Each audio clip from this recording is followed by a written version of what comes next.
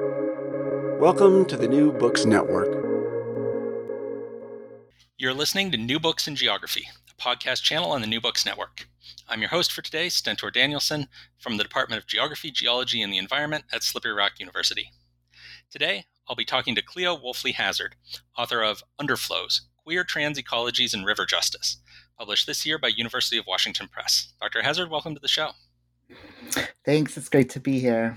To start off, why don't you tell our listeners a bit about your background and how you came to write this book? Well, my formal academic training began in philosophy and then moved into fine arts and photography. And then eventually, after some stints in community college, ended up with a bachelor's degree in geology, studying the Milltown Dam removal. And then in grad school, I wanted to stay in the field sciences, but really engage with local communities as they were looking at stream restoration, issues of drought, and I really wanted to work with animals and not just water itself. So I found my way to the Carlson Lab at UC Berkeley. I was a student in the Energy and Resources group, working with Isha Ray, who's a social scientist, and figured out a way to craft a project that was grounding scientific studies of salmon and local stream flows and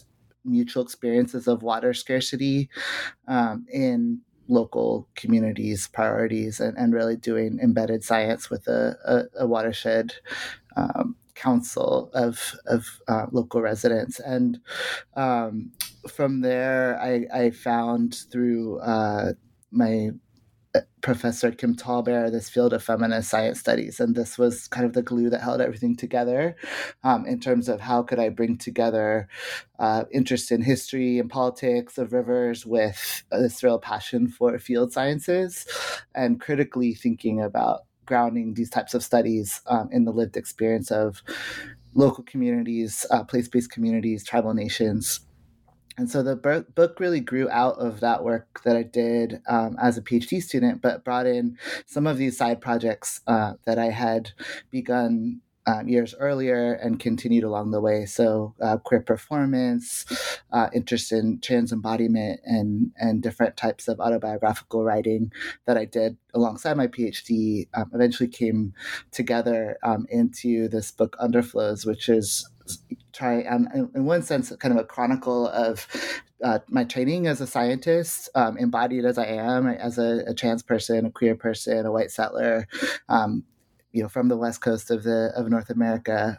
And it's also a look at some of these latencies and political and social tendencies that really shape and drive these social movements and kind of practitioner efforts to revive and restore rivers.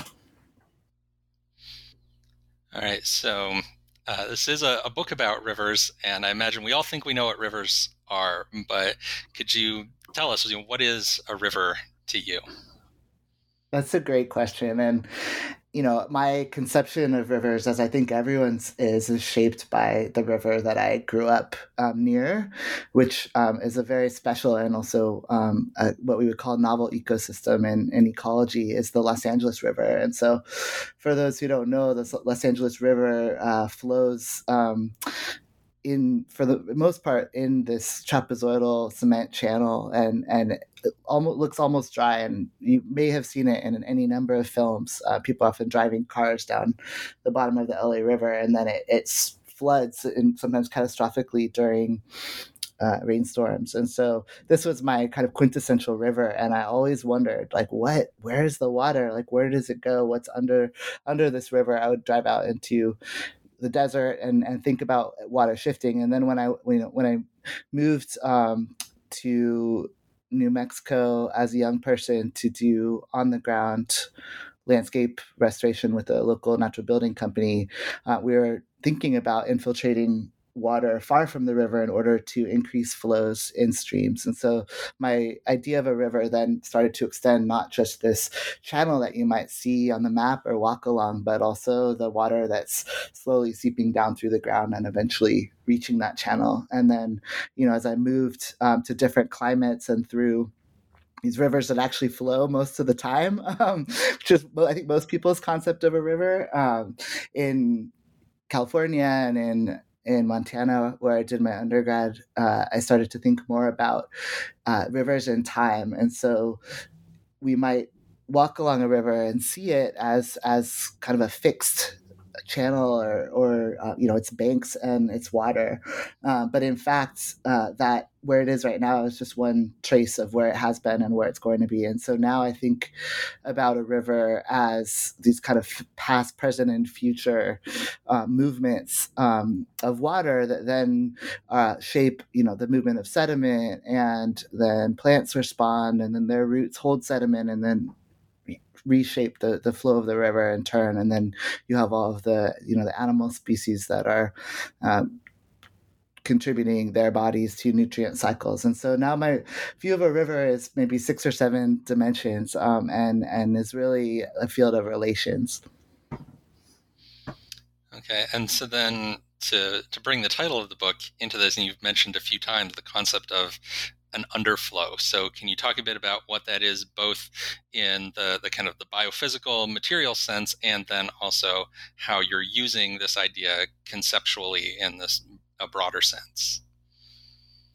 Yeah, so in river ecology and hydrology, we have this concept of the hyporeic zone. And so this is the area underneath the stream bed. So if you're walking along a stream, you're walking on sand or gravel, and in between those grains of sand or gravel or mud or whatever is there, there is water, unless you're walking on bedrock, and those types of channels don't have a hyporeic zone. But all of these alluvial channels that have these sediments in them have this zone where there might be little bugs living down there. Fish can swim down in spaces between gravel to escape drought or to cool off. Salmon lay their eggs in these spaces. Other fishes do. These rocks are often coated with microbial biofilms and slimes of different kinds that do a lot of, some of them are photosynthetic, some of them are breaking down. There's a whole ecology there, like on the surface of the rocks and the little invertebrates that might graze on those algae. And so the hyporeic zone was a very powerful concept in hydrology, and kind of linked hydrology and ecology in these ways of thinking about how water downwelling and upwelling and passing through under dry river bars is cooling off or transporting nutrients or losing oxygen, gaining oxygen through microbial respiration and photosynthesis. So this is, to any river scientist, whether they're a hydrologist or geomorphologist or fish ecologist or an aquatic insect lover, is aware of this concept of the hyporeic, and yet most people who aren't scientists don't really think about the flows under the river. And many people, when I was writing the book, said, "Well, why don't you just call it undercurrents? We know what undercurrents are." And I said, "No, well, underflows is if you take the Greek hypo for under and reic for rios for flow, it's actually different. The undercurrent is the part of the river itself that's under the surface that might be turbulent or moving, in a kind of non-Newtonian 3-dimensional way, but the underflow itself is actually that water that you can't even see, but yet is really shaping, again, this river through time. And these underflows persist after the surface flow dries up. So this was a big part of the science that I did for my PhD, was how do salmon survive in these little pools that are kind of scattered along this dry stream bed, and they're sustained in some cases by these underflows, and other times these underflows become so depleted in oxygen that they can actually cause those pools to become uninhabitable for salmon. So part of the book is talking about some of these dynamics that ecologists and hydrologists think about that to understand how streams might be evolving in response to changes in flow. And then another sense of underflows I think of is in terms of latent destinies. And this is a concept that July Hazard and I kind of July Hazard kind of came up with the concept of latent destinies, but it came out of an earlier project that we had worked on, which was a popular anthology that we co-edited with Laura Allen called Damnation: Dispatches from the Water Underground.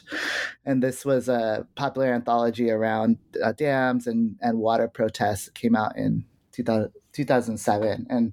And in that book, we really theorize dams as this quintessential project of manifest destiny in terms of, staking out the frontier, enclosing terrain, trying to channel harness, wild forces and tame them and turn them to seller, in particular, these kind of masculinist engineers projects. And so July and I had written a paper together around beavers as an example of what July calls these latent destinies. So thinking with Freud, if there's something that's manifest, then there has to be a latency under it. It's like the underside or the underflow of that manifest destiny. And so then conceptually, I think about all of these different place-based projects where people are relating in different ways to the damage that's been done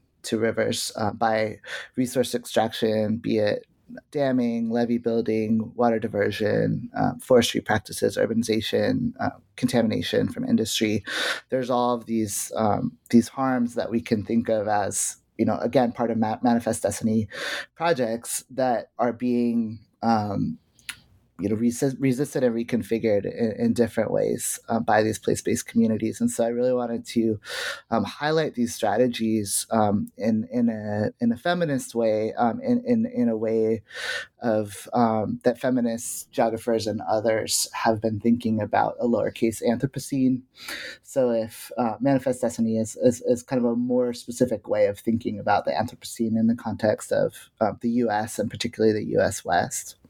And then there's other ways to think about these underflows in terms of queerness and transness as these kind of embodiments that are not typical amongst field scientists or when we find each other as queer and trans ecologists, hydrologists, other natural scientists.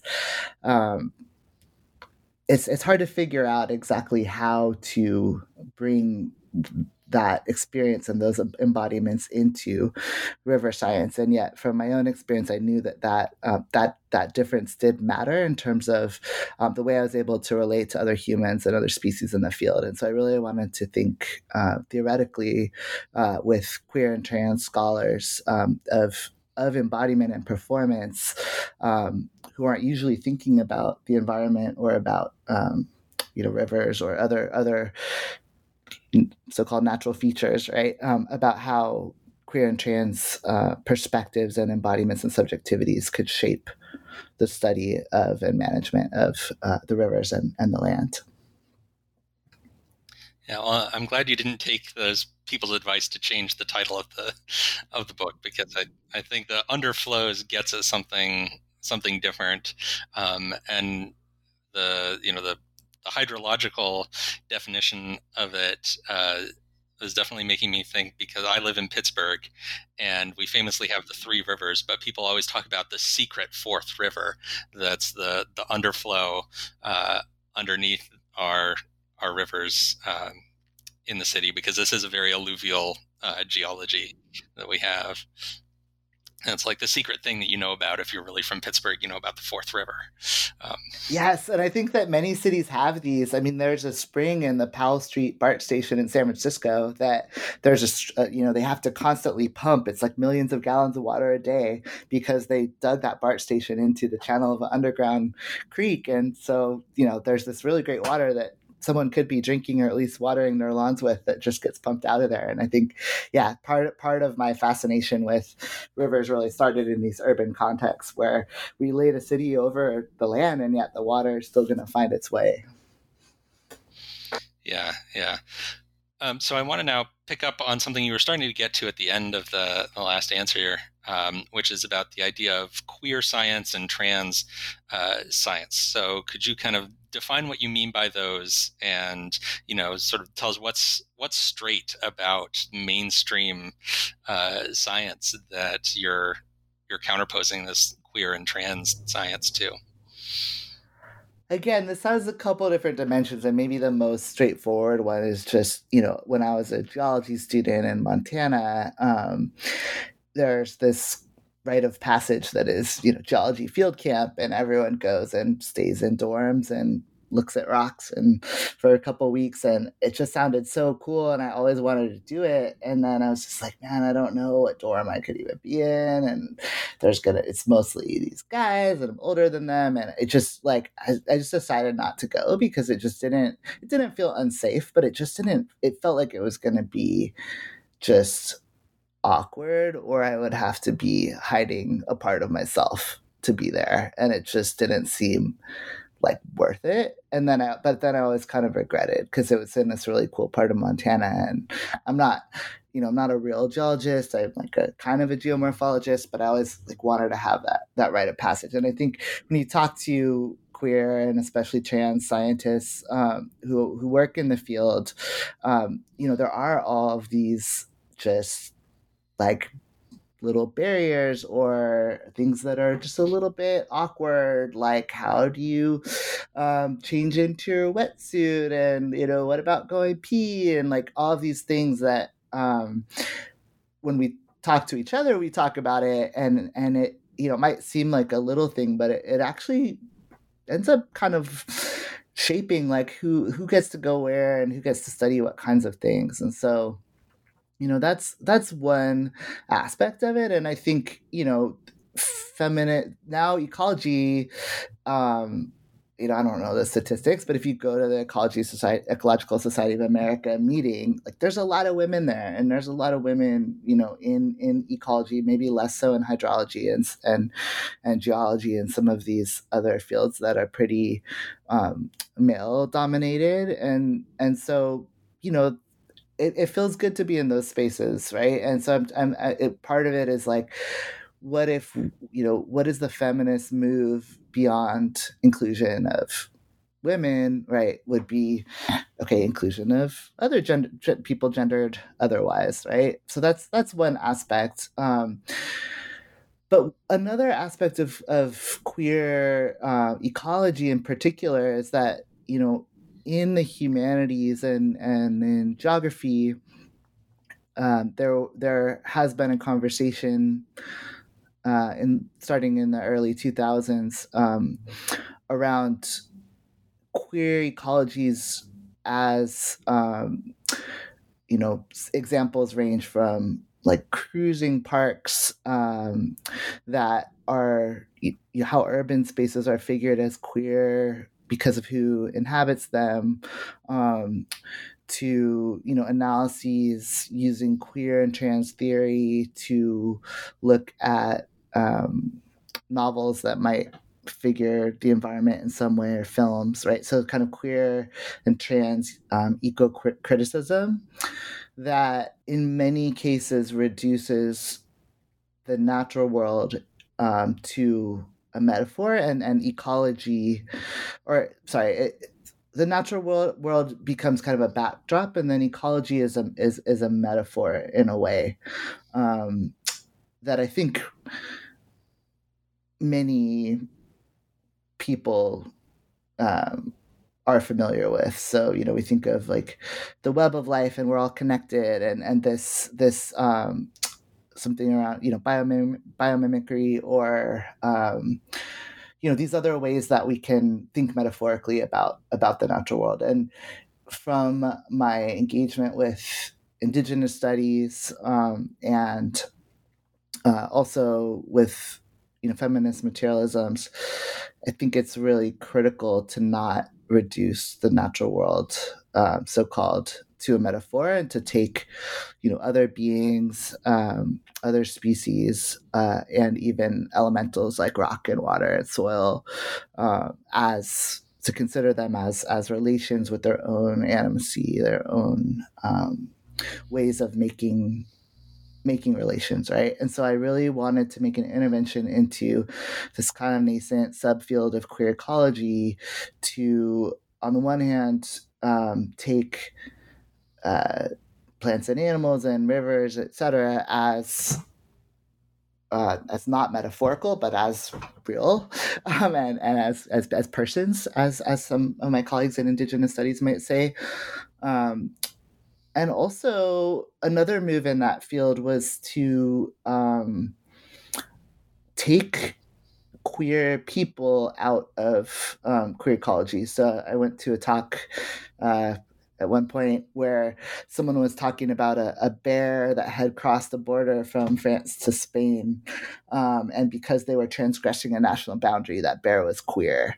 And I just was thinking, wow, there's so many ways you could have gone with the queer bear, but that is just one that is erasing, right, queer people's experience and queer culture, right, and all of these ways that we do transgress and make relations, but simply crossing a national boundary doesn't make that bear queer. And so I kind of wanted to really dive into and demonstrate ways that we could go to queer theory that really centered queer experience. And here I am especially drawn to and impressed by and want to be in conversation with queer of color theory, to put the queer, like radical queer subjectivity, queer kinship, queer politics into queer ecology when we're using queer theory to think about the environment. And the third, this is kind of related to the earlier point, but the third way that ecologists think about ecosystems is in terms of models. And so we do this thing where we reduce to understand these complex systems, we reduce their dynamics to numbers, and then we mathematically model the relations among these different plants, animals, water, weather, temperature, etc. And this is like a sense of ecology that I think is really rich for feminist science studies exploration, in a similar way that Karen Barad has delved into some of the quantum physics, or Vandana Subramaniam has delved into some of the real nitty gritty of the biology. I really wanted to try to bring some of this, the mathematical sense of an ecosystem, into the field of queer ecology. And then the trans part of it is a little bit different. So the trans ecology mostly comes in through, again, building on this work that I did earlier with July Hazard on Latent Destinies. That paper was focusing on beavers as these figures that could inspire human engineers to build dams differently. So ecologists often name beavers as the quintessential ecosystem engineer because of the ways that their dams back up water. They can raise water tables, grow lots of willow trees. Minks and otters and fish and birds all come to these beaver ponds, and they can really transform or transfigure, as Julia and I said, these very degraded landscapes. And so people have been trying to partner with beavers to spark revitalization of riverine landscapes. And so we think it's one of the chapters of the book kind of takes that argument a step further to really think through transgender embodiment as a way that non-trans river restoration practitioners could think about these interventions that we have to make sometimes. So sometimes we have to get bulldozers out. I was just on a call this morning with a colleague from the Karuk tribe, and we're going to have to remove a whole levee and move several million tons of rocks from one side of the river to the other, and it's going to use bulldozers and make a bunch of scars in the landscape. And I started thinking about these cuts and scars in a way that is similar to ways that some trans people could reshape our bodies through surgery. And so Ava Hayward, in her piece Lessons from a Starfish, writes about her own gender transition, and specifically her bottom surgery, as she's not transforming from a man into a woman, rather through the surgeon's cuts and folds that he's making in her body, are bringing her towards herself through herself, or she says, towards myself through myself. And so I was thinking, what if we could think about, what if we as river restoration practitioners, right, people who are working on the land, could think about the watershed as a kind of trans body, and we're these agents that get to kind of make these interventions that let the watershed be more itself. And that might, if we're collaborating with beavers or collaborating with salmon or with these other willows, with these other species, with fire, we can help shape but yet not control, right, that becoming of the watershed. And to me, this is helps us get away from some of these binaries that are really central to manifest destiny thinking, and that have tainted the environmental restoration movement. So a lot of settler restoration has this idea of a reference state where we're going to try to get back to some Edenic pre-settler imaginary that often also erases Native peoples and their very active management from the landscape. And also then we have all these novel species and novel ecosystems and new ways that that we're using the landscape now. And I think that this watershed body figure can help us kind of reconcile some of the transformations that have already taken place, and the ones that are emerging more and more rapidly with climate change, and give us a way to unsettle in some ways by becoming like more humble reshapers of this body that we are also a part of. Yeah, I love that concept of thinking of like the river as like a trans body. It was one of those kind of like mind-blowing moments when you laid that out in the book, and such a great challenge to some of the like body metaphors that get used for ecosystems and stuff that have a lot more problematic connotations of like virgin landscapes and those kinds of things. So then you mentioned a few times in that answer about your work with indigenous communities.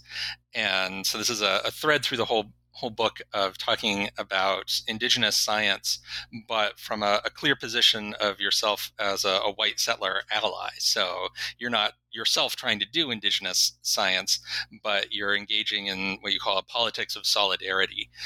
So can you talk a little more about that relationship that you have with indigenous communities and with indigenous science, and kind of how you make your work as a white settler,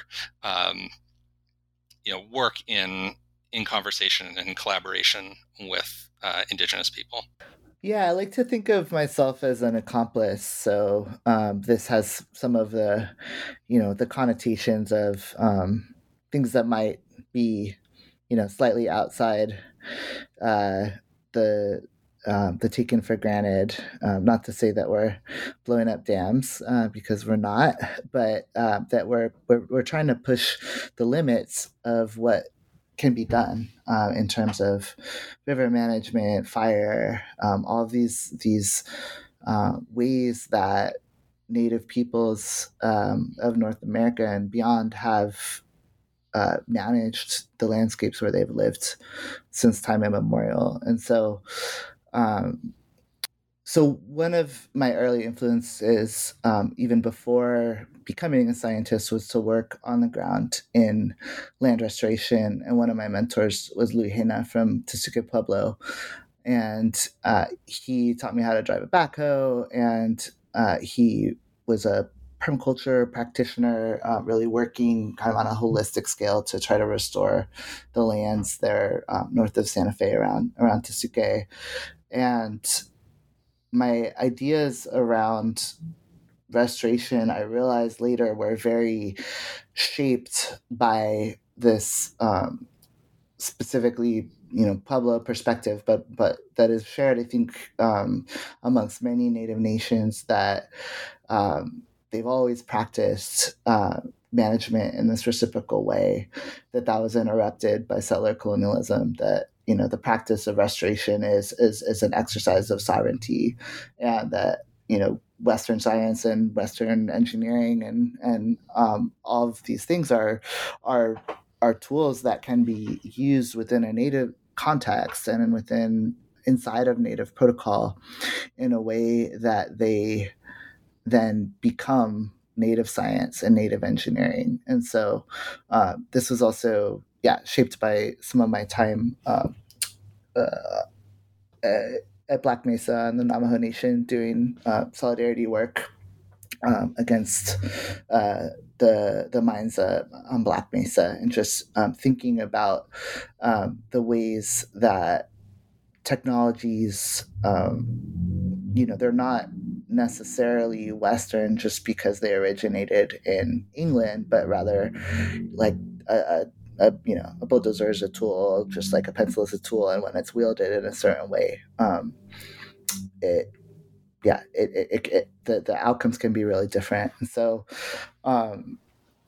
during my PhD work, I was part of a graduate student watershed governance group, and two of my colleagues, Sybil Diver and Dan Sarnowicki, were working up on the Klamath River, and we went on a field trip up there as just a group of graduate students working on water broadly, water governance, and made some connections with the Karuk tribe. And at the time, I didn't have resources to really offer to the tribe, but I was very interested in, I was familiar with the Klamath from writing about dam removal in my book Damnation. It was really kept thinking about those relationships and just building on them informally through visits until I was able, when I got my tenure track job, to actually offer something concrete in terms of funding, in terms of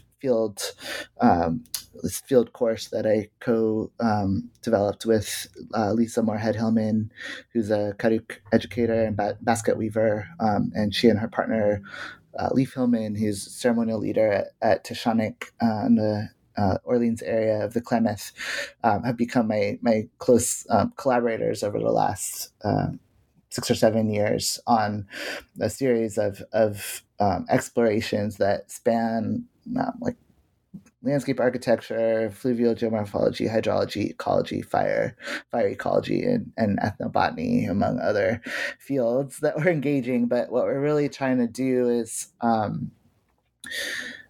restore a mining impacted reach of the Klamath River, and develop a process that could be used to restore mining impacted reaches of Klamath and many other rivers, but that's centering Karuk science, Karuk protocol, and the knowledge and desires of local community members. And in that case, the real goal of this river restoration project is cultural revitalization and intergenerational knowledge transfer, as Lisa and Leif like to say, between elders and youth. And so, we have a part of the project that is, mapping and flying the drone and getting high resolution topography and modeling how removing this levee will affect this road that's washing out across the river, threatening homes, or that will revitalize some of the willows that basket weavers rely on that have become senescent. This project at Tishonik is involving a lot of different disciplines, from landscape architecture to fluvial geomorphology, ecology, ethnobotany, to reconnect the river, but to do it in a way that is starting from Karuk people's relationships to one another on the land. And this was the Karuk tribe has most of the land that was reserved in the treaty era, was never turned into a reservation, was instead turned into national forests. And so now, in order to access their resources, the Karuk tribe has to form all of these relationships with many different government agencies, as well as nonprofits and universities, to kind of get the funding to do the management on their land, since they don't have a land base as such. They have a small land base for housing and things. So Tishonik, this area we're working, is a really important. It's one of the 3 urban centers, ceremonial centers, and also a place that was out of tribal ownership until 2015. And beginning in 2015, when it was returned to the tribe, there was this opportunity to reconnect the river. And so I write about this in the conclusion just a little bit, but how some of these conversations across native science and queer ecology have been really productive, and a lot of my thinking has kind of grown about what queer ecologies might be, have grown through these conversations with Lisa and Leif and others in that community around these touch points between indigenous notions of kinship and queer ways of making family, and also different political solidarities that have that have occurred through different queer people's involvement in American Indian movement and the Fish Wars and other struggles. So some of these connections are kind of directly relational, and some of them are more conceptual. But I found it really, really rich with my collaborators and with other colleagues in Native studies to think about what are the different disruptions that queer theory and Native theory around kinship can make to settler, colonial, white, supremacist, heteropatriarchal structures, and similarly, or kind of also, what are the trans theoretical interventions into notions of gender that might be able to act in solidarity with Native masculinities, femininities, other ways of being embodied, as a gendered person. And so it's also been really interesting, working in these rural spaces and bringing, because of who I am and who my students are, I end up bringing a lot of queer and trans students to these rural communities. And some of them, there's different politics and kind of different, the Mid-Klamath is like Katic tribe and a lot of hippies. And then I work in the Scott Valley, which is, Quartz Valley Indian community, and a lot of pretty conservative ranchers. And I've brought a lot of queer and trans students to both of these spaces. And say we're here doing queer and trans ecology, let's move this river back, and that makes its own ripples or waves or whatever water metaphor you want to use, right, into those local circumstances. All right. Well, I think we've given our listeners a good sense of what this book holds in store for them. So to kind of wrap up our conversation here, can you tell us about what you're working on next? Yeah. So I have this project on the Klamath that I talked about a little bit, and then I have a new project here in Seattle on the Duwamish River that's also super exciting to me. So the last chapter of the book goes down to the shores of the Duwamish, which is a very industrial river, super fun site, and thinks with Jose Munoz's theory of the Brown Commons about what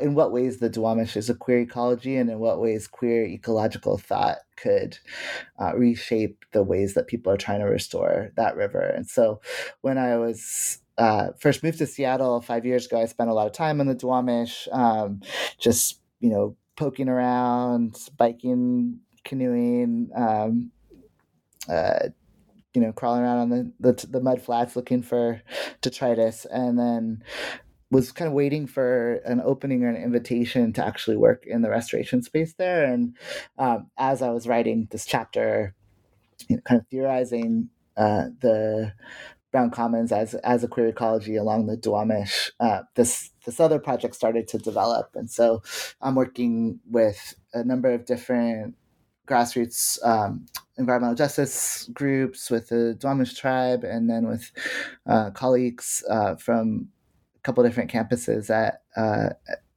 University of Washington, namely Dr. Melanie Malone, and Dr. Catherine de Almeida. And so we have this super exciting project that is doing community-directed contaminant sampling and kind of community science around this Duwamish River. And because of those partnerships and more work with youth, there's a lot of opportunities to bring in some of the artistic methods that I highlight a little bit in the book. And so photography and some performance and other ways of reimagining this urban space. So I'm not exactly sure where that's going as an academic project, but it's super exciting to be working in the urban area again, and focusing on these intersections between arts and sciences and community action. Yeah, that sounds exciting. I'll be keeping an eye out for that new work. So thank you so much for coming on the show. Thanks for having me. It's been lovely. You just heard a conversation with Cleo Wolfley Hazard, author of Underflows: Queer Trans Ecologies and River Justice, published this year by University of Washington Press.